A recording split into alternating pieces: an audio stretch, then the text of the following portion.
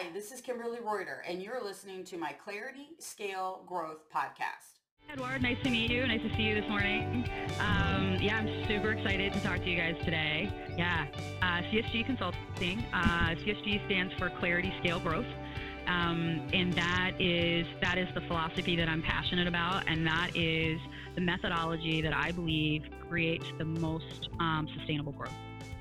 Yeah, you have you have to be clear about your intention. That's the clarity part of this. Like, and I'll tie this back to some of the things and a lot of this comes from what I learned at Amazon. There's a couple of great books out there by John Rossman that I've been included in. The Amazon Principles, the Amazon Way is one of them.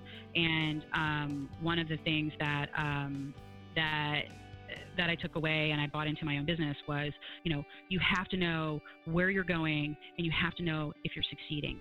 Because if you don't, one of the biggest questions I would get at Amazon on a very consistent basis from executives was, how do you know you're successful?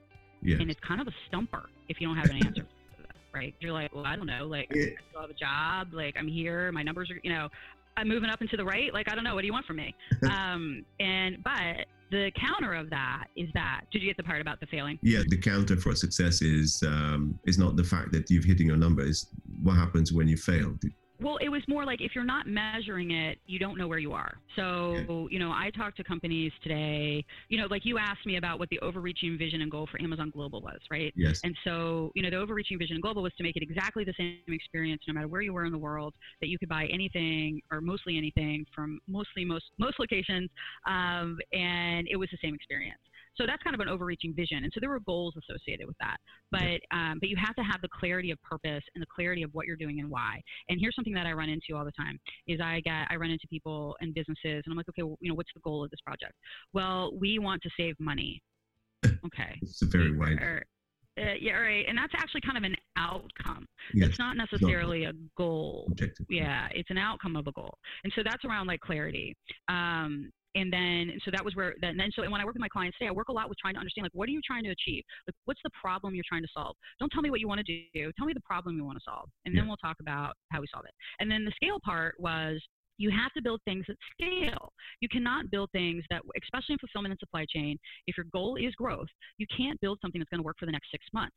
Now, there are millions, hundreds of consultants all over this world who will gladly build you something that will work for the next 6 months and be more than happy to come back in another 6 months and help you again. But if you want to if you want to grow and you want to grow quickly and you don't want to keep going back to the well, you have to plan and build things at scale for the next 3 years. Yes. And that doesn't mean you have to build it big right now. Yeah, but you have to build something that you can iterate on and that the foundation will be there for you for the next 3 years. Yes. And if you do those two things, then you will have sustained growth. And so that's where the name of the company comes from. And that is the methodology that we work under and that we apply when we're working with clients. And some of it mostly is kind of invisible to the client, like they don't see that, but that's the outcome that they get. Sounds great. I mean, always simplicity is bliss. Clarity is absolutely amazing because then you concentrate all your efforts and the rest is about execution.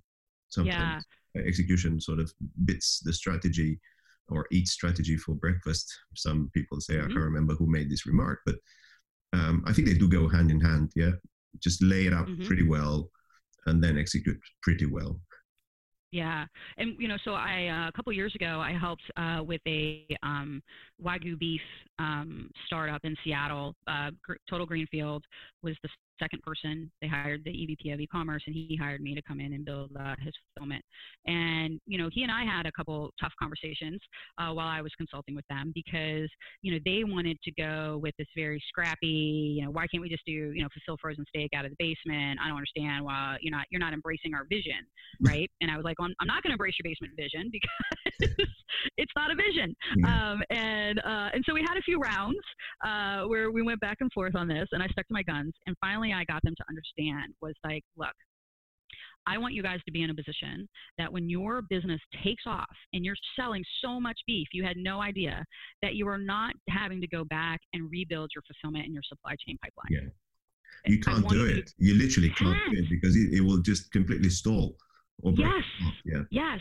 And I've seen it so many times where companies do, they're short-sighted. They want it, again, kind of like what we were talking about early days at Nordstrom, right? Where they're like, they want that quick win. They want that, I want the Kindle yesterday and I don't care, if it's just cardboard and air. I want the Kindle.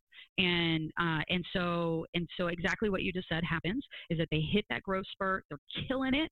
And then all of a sudden they can't fulfill on time. They're running out of inventory. Customers are just, the steaks are not frozen when they arrive, the boxes look like hell, like all of these things, right? And so it stalls because now you have to refocus everything on trying to fix it in the middle of your growth spurt. Did you remember not long ago the KFC sort of ran out of chicken? I don't. What was it about? It was in Europe. I mean, particularly here in UK, and I think some very large logistics companies were kind of involved, and some silly things happened. But bottom line is KFC ran out of chicken, and that was a problem for weeks and weeks and weeks. So the cost of it was absolutely humongous. Many heads rolled, I'm pretty sure, in the supply chain, within the company, and so on. Yeah, it was a big thing. Yeah. You can't stay between people in their food, and specifically between them. It's not KFC chicken. Absolutely, yeah. Yeah. So, and then that's the thing, right? Is that once a customer has that bad experience, right? How likely are they to come back? So this is kind of back to my original comment when I was talking about you can have the most beautiful website, you can have the best beef available in the United States, you can have all of this stuff, right? But if it doesn't show up in an edible condition, it doesn't show up and the customer feels good about it, it doesn't show up in time for their dinner party, it doesn't show up in time, for whatever, it doesn't show up in a box that makes them feel good about it. How likely are they to come back? Pretty unlikely. Pretty unlikely. And all the marketing. You'll be as good as the last effort. Exactly. Yeah. Yeah. And all the loyalty programs and all the marketing and all the, discounts and all that stuff doesn't matter if the customer doesn't have faith that they're going to get it. Yeah. So this is another nice segue into the trust, and how do we build trust today with our followers, with our consumers, with the people within the company, how they get and buy into the vision, and not being resentful to other departments or sections. So the whole organization pulls as one. And I think when I refer to it, I refer to the Conway Law. It's how you communicate, and that sort of communication and reinventing the way you communicate in a better way then has an impact on the organization, and then the organization itself starts to change, and as a result, you will end up in the digital transformation sort of space where the people change, the system change, and everything is sort of new. You have this new kind of organization and thing that works. Mm-hmm. Yeah. My experience with this, and for some organizations, this is a very painful process, and it's something that, I worked on at Nordstrom, is there's two pieces. One is radical transparency. Yeah. You have to be 100% transparent with everyone, and not everyone loves that, because radical transparency is not always kind. And it is not always pleasant for everyone, because to be radically transparent across an organization means that everybody has to put their dirty laundry out there, and everybody has to own their side of the street. And when you're working with organizations that are older organizations that were not originally digital organizations, you get a lot of fiefdoms, and you get a lot of hoarding data and information as a power play, right? Because if I have the silos and trying to control those. Yep. Because if I have the information, I have the power. Yeah. And so that is one. Radical transparency is absolutely key. And the other one is decisions through data exclusively. Yeah. And that is another one for older organizations, especially organizations that have been more creative and are used to embracing the creative. They don't always want to go with data, right? They don't always want to accept that the data says that you're buying too much inventory, or that you didn't buy enough inventory. Yeah, the A/B testing, which is so commonplace in the digital world, and then the UIs and everything else, and then you have multivariants, is now common sense for those that actually perform pretty well, because you can have a multitude version of yourself exposed out there to your consumers on Canary approach, and really measure which one works, and then double up Yep. And yeah, exactly. Because data allows you to do an iterative approach, right? Which is to say, ooh, that didn't work. We shouldn't do that again because the data said it. But you know what you run into in organizations, especially in organizations that are older organizations that have people who have been doing it their entire lives, right? You know, and Nordstrom was a great example of that, where they had people who had only ever worked at Nordstrom. They started on the sales floor and they moved up to executive positions over a 20-year period. Oh, lifers, yeah, exactly. This won't exist anymore. I mean, the new generations, they will have at least 2, 3, 4 jobs in their life. Right. But in these, you know, older companies, you know, where people have been there, have grown up there, you know, what you would run into is the data would say, this is a bad idea. But the person would say, well, I've been doing this for 20 years and it feels good to me. Yeah, now, really. are we making decisions? Yeah, are we making decisions on feelings? Are we making decisions on data? And so I think, you know, back to how do you transform an organization and how do you build that trust and how do you bring organizations into the digital world? It's radical transparency and it's going with data, even when the data flies in the face of what your feelings are. Yeah, I compress this into have a great compass for the business. If the compass is broken, then you're going to go in the wrong direction. Yeah. But if your compass is tuned and it works and it shows you the true north, you will get to the true north. Yeah. So, and I use that. Yeah, and I use that metaphor a lot, which is to pick your North Star. Yeah, there you go. And we have full alignment. Pick your North Star, and that's it. And keep moving. Now, you may, and I don't know if you're nautical or, you know, I grew up sailing, so you may have to tack back and forth to get to your North Star, and you may have to change course a little bit, and you know, maybe you got to stop off on a couple islands. But you keep moving in the same direction, right? You're still moving towards your North Star.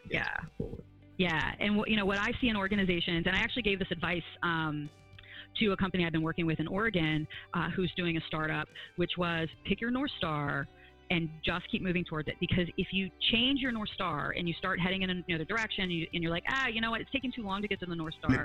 We're going to go to our East Star. It's just all wasted effort. And you end up chasing your tail and burning through resources and never really accomplishing anything. And this all goes back to clarity and setting goals. And how do you know you're successful? Set your goals. Figure out how you're going to measure success in whatever way that is, by the way. So, you know, success isn't always about numbers, right? Success could be about happiness. It could be about it's the environment, satisfaction. It's on culture. It could be a lot of things. But if you don't set those, then you can't know if you're making that incremental movement towards your goal. Yeah, your expectation will be completely out the window because they will be wrong as well. So you're listening 100% wrong for the wrong outcome. It will never Absolutely. happen. Well, I can't thank you enough for your time, and I hope people will find it really interesting, as I did. I hope so. So good, yay, thank you. We'll see you sometime in the future with some other topics to discuss. Yes, finally got my startup up and running, and we can talk about how that's working. Absolutely, yes. Today's special guest, Kimberly Reuter from Clarity Scale Growth. You can always reach out by going to clarityscalegrowth.com. I'm Edward Lazar from Anthropologistics. Thank you very much.